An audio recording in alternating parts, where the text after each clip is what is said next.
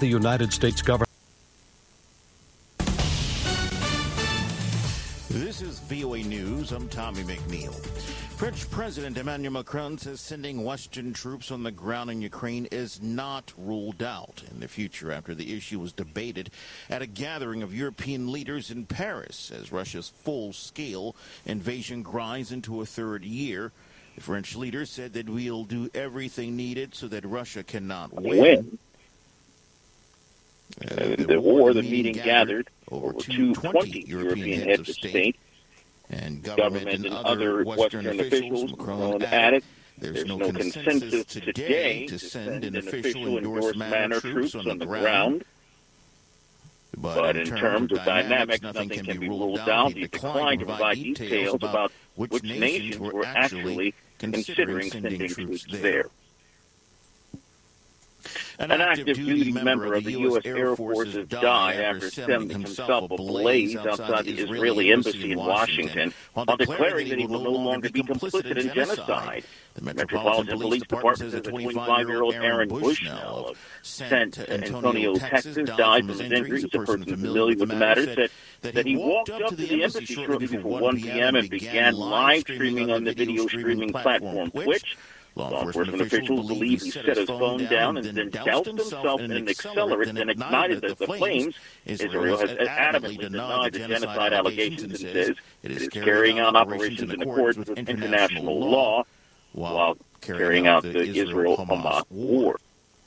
The U.S. Supreme Court has cast doubt with state laws that could affect how Facebook, TikTok, X, YouTube, and other social media platforms regulate content posted by their users.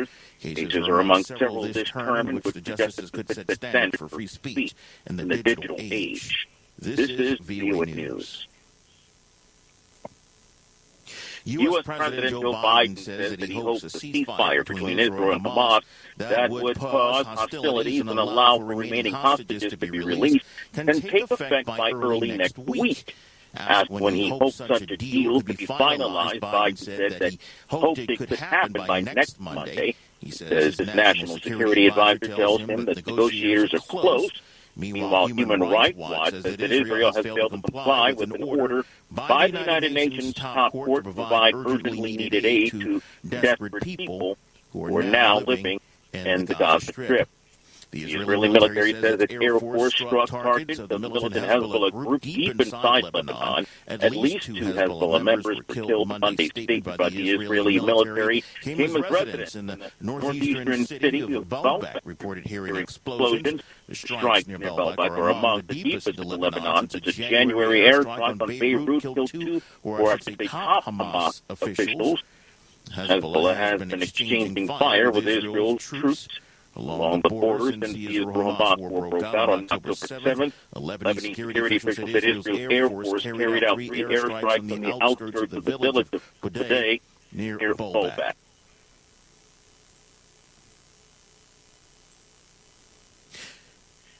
February's end is bringing wild weather to much of the United States, with record heat allowing for golf in Wisconsin and outdoor food trucks in Minnesota, along with an increased fire risk across much of the Great Plains, but blinding snow in the Northwest has been blowing eastward in places like Chicago, and it should see temperatures swinging dramatically from balmy to bitter cold again.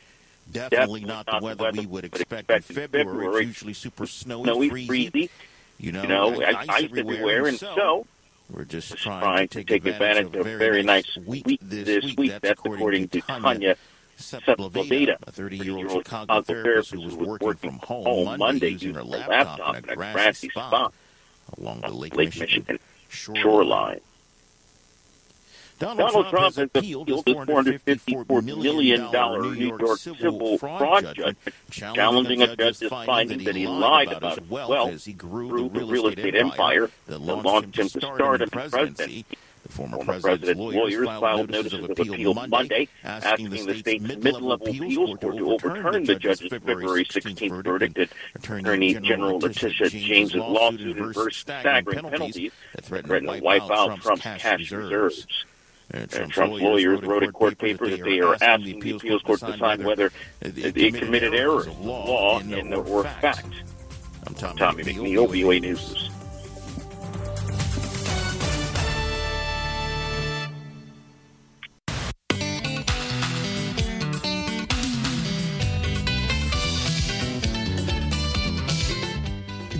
Africa. Welcome to Daybreak Africa from the Voice of America. I'm James Botti, Washington. Today is Tuesday, February 27th, and here are some of the stories we are covering. The U.S. appoint Tom Perrillo as the new U.S. Special Envoy for Sudan. With this appointment, I think the U.S. is elevating its desire to be a broker that can, attain peace for the ongoing hostilities in Sudan.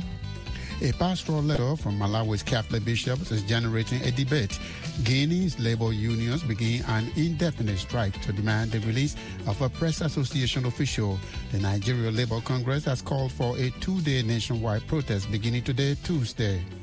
We are protesting against the high cost of living, insecurity. Actually, it is a solidarity protest. Government has to do something to make life more worthy of living. And the UN Environment Assembly is on the way in Nairobi, Kenya. Those stories plus our Black History Month presentation are coming up on Daybreak Africa.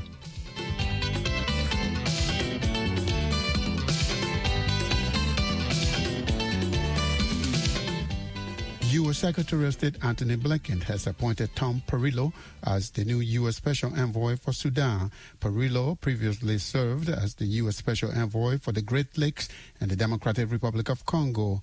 Blinken said Perrillo will lead U.S. efforts to address the ongoing crisis in Sudan. Brian Adeba is the Deputy Director of Policy at the Century. He tells me Perrillo's appointment prioritizes the prospect for peace in Sudan. I think it means the prioritization of efforts to find a peaceful resolution to the conflict. With this appointment, I think the U.S. is elevating its desire to be a broker that can, attain peace for the ongoing hostilities in Sudan.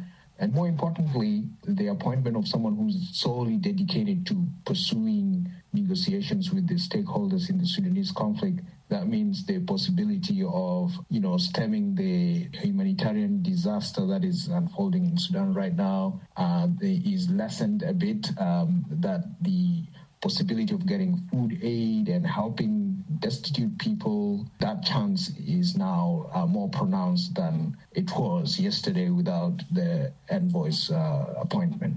So, Brian, as you know, there have been several attempts to bring peace or to reach some kind of a settlement in the fighting. What difference would it make if somebody would ask you that? Well, previously, the peace negotiations were under the Secretary of African Affairs, the State Department, and that is a huge portfolio.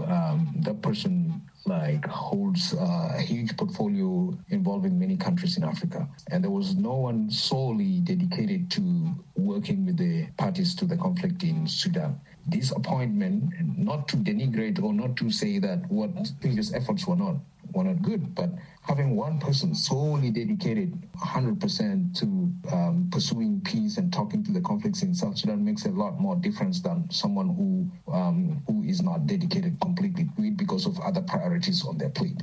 This prioritization of placing one person at the center to be in charge of negotiations, to be in charge of talks and outreach to stakeholders in the Sudanese conflict, I think makes a big difference. Comment on what I'm just reading. Yasser Amar is calling for stopping the war in Sudan during the holy month of Ramadan. Is it possible? I think from a humanitarian perspective, if the parties to the conflict can heed it, that is possible. But I think that when you look at the conflict dynamics on the ground, the way the conflict has evolved recently, and taking into consideration especially the gains made by the Sudanese armed forces in areas that they were previously besieged in Khartoum, around Omdurman, around the neighborhoods of Kadru in Bahri, which is in Khartoum North. With those gains, I think it's going to harden their stance towards agreeing to a ceasefire to lessen the burden on the suffering civilians in Sudan. Brian Adeba is the Deputy Director of Policy at the Century. He was speaking with us from Washington, D.C. The Nigeria Labour Congress has called for a 2-day nationwide protest for today, Tuesday, and tomorrow, Wednesday. Nigerian police have gone on a high alert in anticipation of the protest. Benson Upa is the head of information and public affairs at the Nigeria Labour Congress. He tells me the protest is intended to force the government to act on the high cost of living, general insecurity, and the devaluation of the naira. We are protesting against the high cost of living. Nigerians are dying in droves, no food to eat, insecurity. Actually, it is a solidarity protest. Government has to do something to make life more worthy of living. We have never gotten this low before, never. The naira exchange is for almost $2,000 now and still climbing. The World Bank and IMF are still asking for more blood. They say the naira is still overvalued. Big companies have folded up or have relocated to other climes, and the smaller ones are ashes of their past. Workers' wages can't take them home. So who are the beneficiaries of this government's policies? I thought the government said it reached an agreement with you not to hold any protests as the government was trying to work out solving the economic problems. Well, Mr. Botti, we never reached such an agreement. The agreement we signed on October 2nd was a 15-point agreement that placed both duty and obligation on government to do certain things that could ameliorate the hardship. But governments serially observed those agreements in breach. Nothing has been fixed. In light of this, we can't be held liable for any violation. You know the rules. If a party unilaterally violates a fundamental term or fundamental terms of an agreement, the other party also has a right to do the needful. The police, I understand, have put officers on red alert. Do you have authorization from the police to hold this protest? We don't need permission from the police to hold our protest. The right to peaceful protest is guaranteed by our Constitution, the 1999 Constitution as amended. President Bola Tinubu I think he has established a commission to look into the economic crisis. Why not give the president a chance to work out how to solve the problem? We have given the president enough chance. From early June till now, it's been promises, nothing. There is nothing that suggests that anything will change now. And in fact, let me say this. No government has been this lucky with organized labor. Meanwhile, people are dying in droves. People are being killed in droves. I mean, there is hunger in the land. Okay, let me just give you an example. Noodles, the popular brand in the country here is known as Indomie. A carton used to cost 1,000.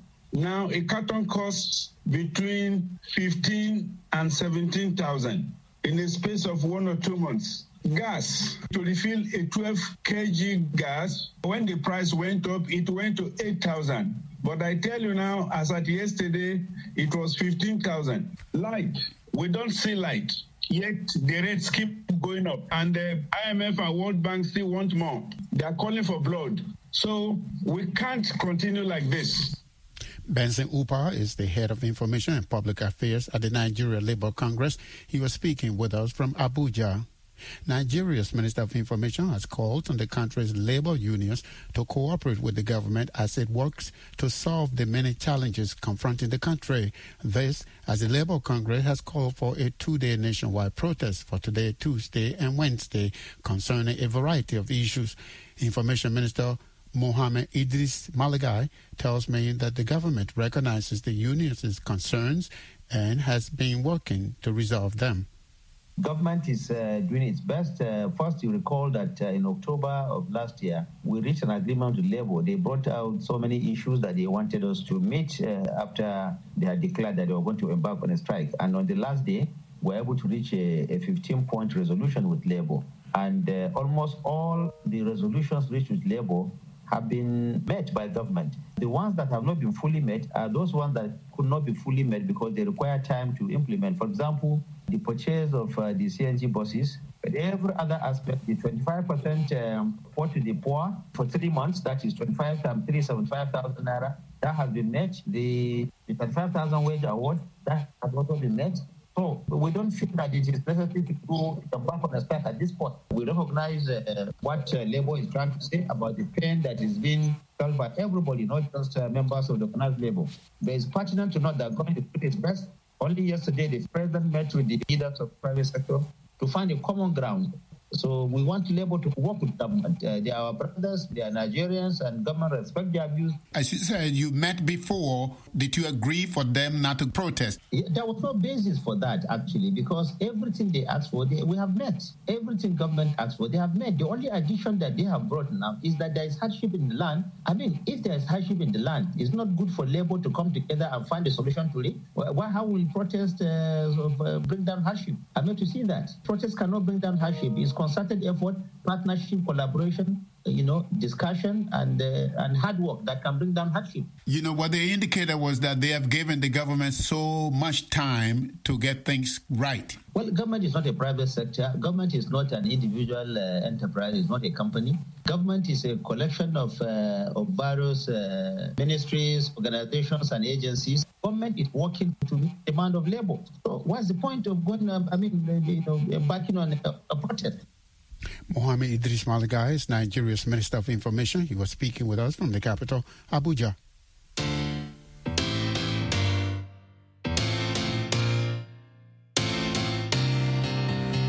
You're listening to Daybreak Africa on the Voice of America. I'm James Barty in Washington. Today is Tuesday, February 27th.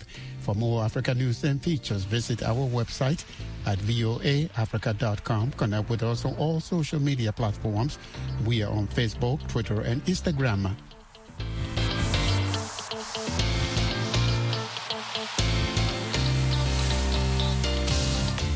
In Guinea-Conakry, the most powerful labor unions began an indefinite strike on Monday.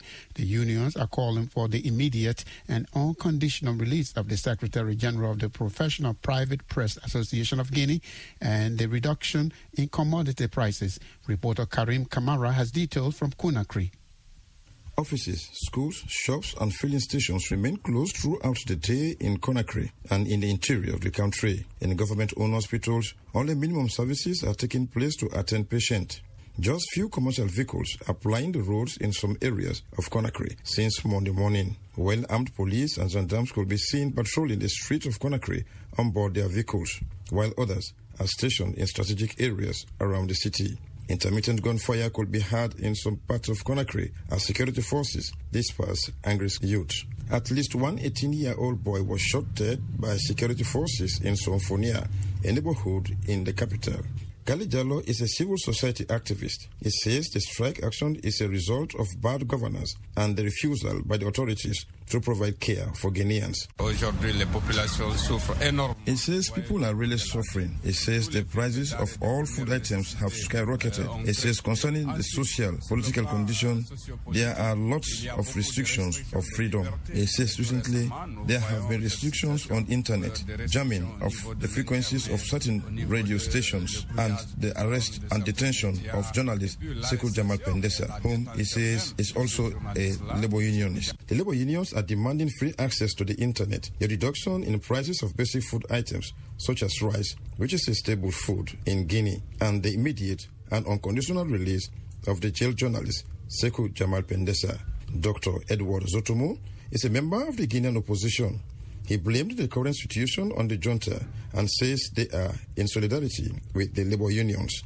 The junta shouldn't have even arrested Pendesa. And if the strike happened to go ahead, nobody else is going to be blamed but the junta itself, and including the head man. To me, there's no question about it. They are the ones who are not willing to resolve this crisis. While members of the unions were waiting for the release of Sekou Pendesa from prison, a court on Saturday sentenced the journalist to 6 months behind bars. He received a 3-month suspended sentence, 3 months in jail, and was fined $50. Pendesa was arrested after he called for the lifting of restrictions on the internet and denounced the persecution of journalists by the junta.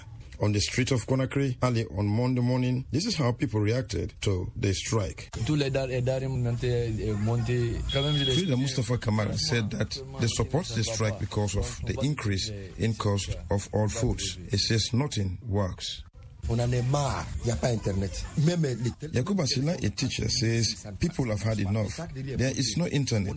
The telephone lines are not good, and the price of a bag of rice has drastically increased. Housewife Binta Bari says she supports the strike, but she would like the unions to open negotiations with the government. She says the government must restore the internet and reduce food prices. For VOA Africa, I am Karim Kamara in Conakry. In Malawi, a pastoral letter from Catholic bishop is generating a debate. The letter says voters should share the blame for choosing leaders who cannot effectively govern. It cites the challenges facing the country, including nepotism, unkept campaign promises, and the failure to raise incomes following the depreciation of the local currency, the kwacha. VOA's Peter Clotte reached George Piri, a former lecturer at the University of Livingstone in Malawi, for analysis of the letter and reaction from citizens. In Malawi, the largest population is the population that belong to a church. And because of that, the letter from the pastoral communities shows that the majority of people of the language used in the pastoral letter. It means they are dissatisfied with the kind of leadership that the country is currently having. But the pastoral letter also blames Malawians for choosing, so to speak, leaders who they believed in but who do not necessarily perform. Is this the true reflection on the ground? Yes, it is true. Malawians are really supposed to be blamed for their choices, particularly the political choices that they make, which is based on the campaign promises. And when the promises are not met, the blame goes back to the people who chose the leaders. But I would also want to say that what happens in Malawi is that our system is made in such a way that we have the president and the vice president has nothing to do except that he or they have been delegated by the president. So although they are blamed together, but sometimes it is individual president who is to blame because the vice president cannot delegate himself where or what he wants to be done. So the president is to blame because it is the role of the president to delegate the vice. If not, it is the role of the president to make sure that things are done according to his will. Some of the suggestions in the letter say that when appointments are made, it appears that the appointments are made based on where the president comes from, the area he comes from, or perhaps his tribe. But some people are saying that criticisms are not fair and that if somebody comes from the president's hometown or tribe and is qualified, why shouldn't they be considered? Yeah, we have seen those things happening, and in Malawi, we define that as nepotism, although the president has defended that position by saying that are they not Malawians, are they not qualified? Although they are qualified, although they are Malawians, but the question is, what system has been used to pick them? Has the system used been given the chance or probability for all those who applied having the same chances to be picked? Is a former lecturer at the University of Livingstone in Malawi. He was speaking with viewers Peter Clotte. The UN Environment Assembly, known as UNEA 6, is meeting in Nairobi this week to chart solutions to the triple planetary crisis of climate change, biodiversity, loss, and pollution.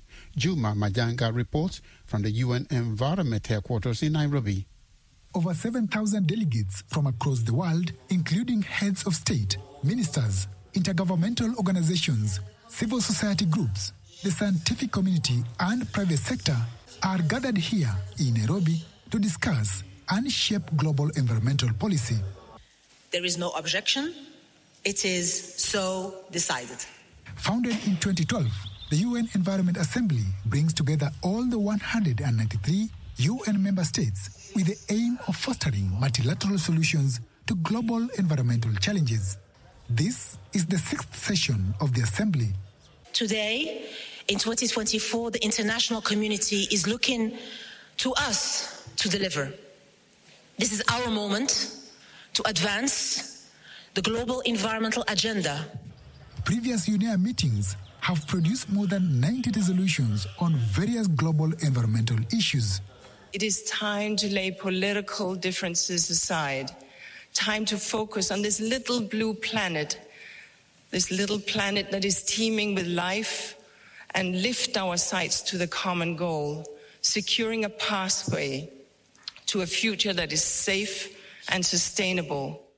The meeting of the world's highest environmental decision-making body comes at a time when there has been an increase in the effects of climate change, especially in Africa, despite the continent producing fewer carbon emissions than any other. Kenya is one of the countries still recovering from the effects of a deadly record drought in the Horn of Africa. The government says the assembly in Nairobi brings hope.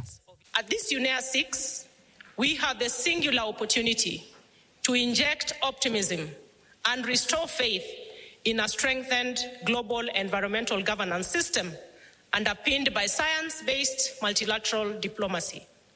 International discussions on environmental issues are often influenced by political undertones that analysts say can impact such talks, with more than 60 countries, including the US, heading to the polls this year.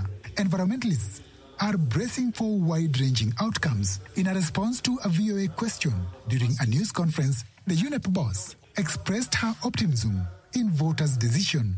I hope that when people go into the voting booth, that they will take the future with them in their heart and their grandchild or their daughter or son with them in their hand.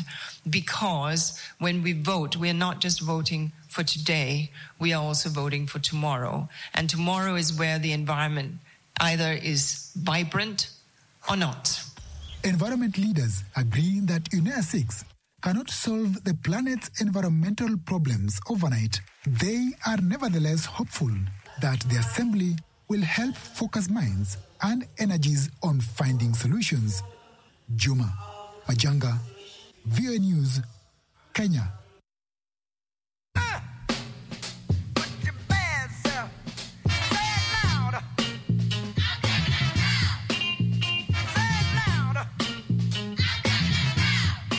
It is time now for our Black History Month and African History presentation for today, February 27.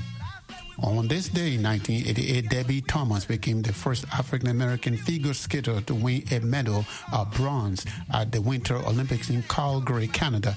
Thomas also won the World Figure Skating Championship in 1986. Debbie Thomas went on to become a medical doctor. Also on this day in 1853, the first Black YMCA was organized in Washington, D.C. by Anthony Bowen.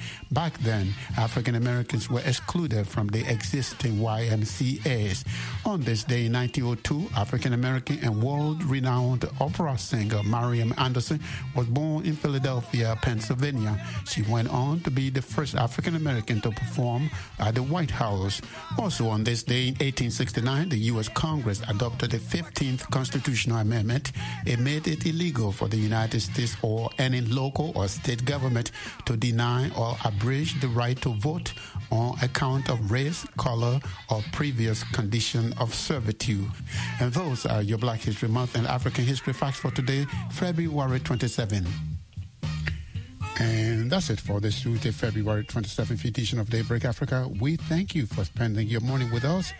On behalf of the Daybreak Africa team, I am James Botte in Washington, wishing that you will have an amazing Tuesday.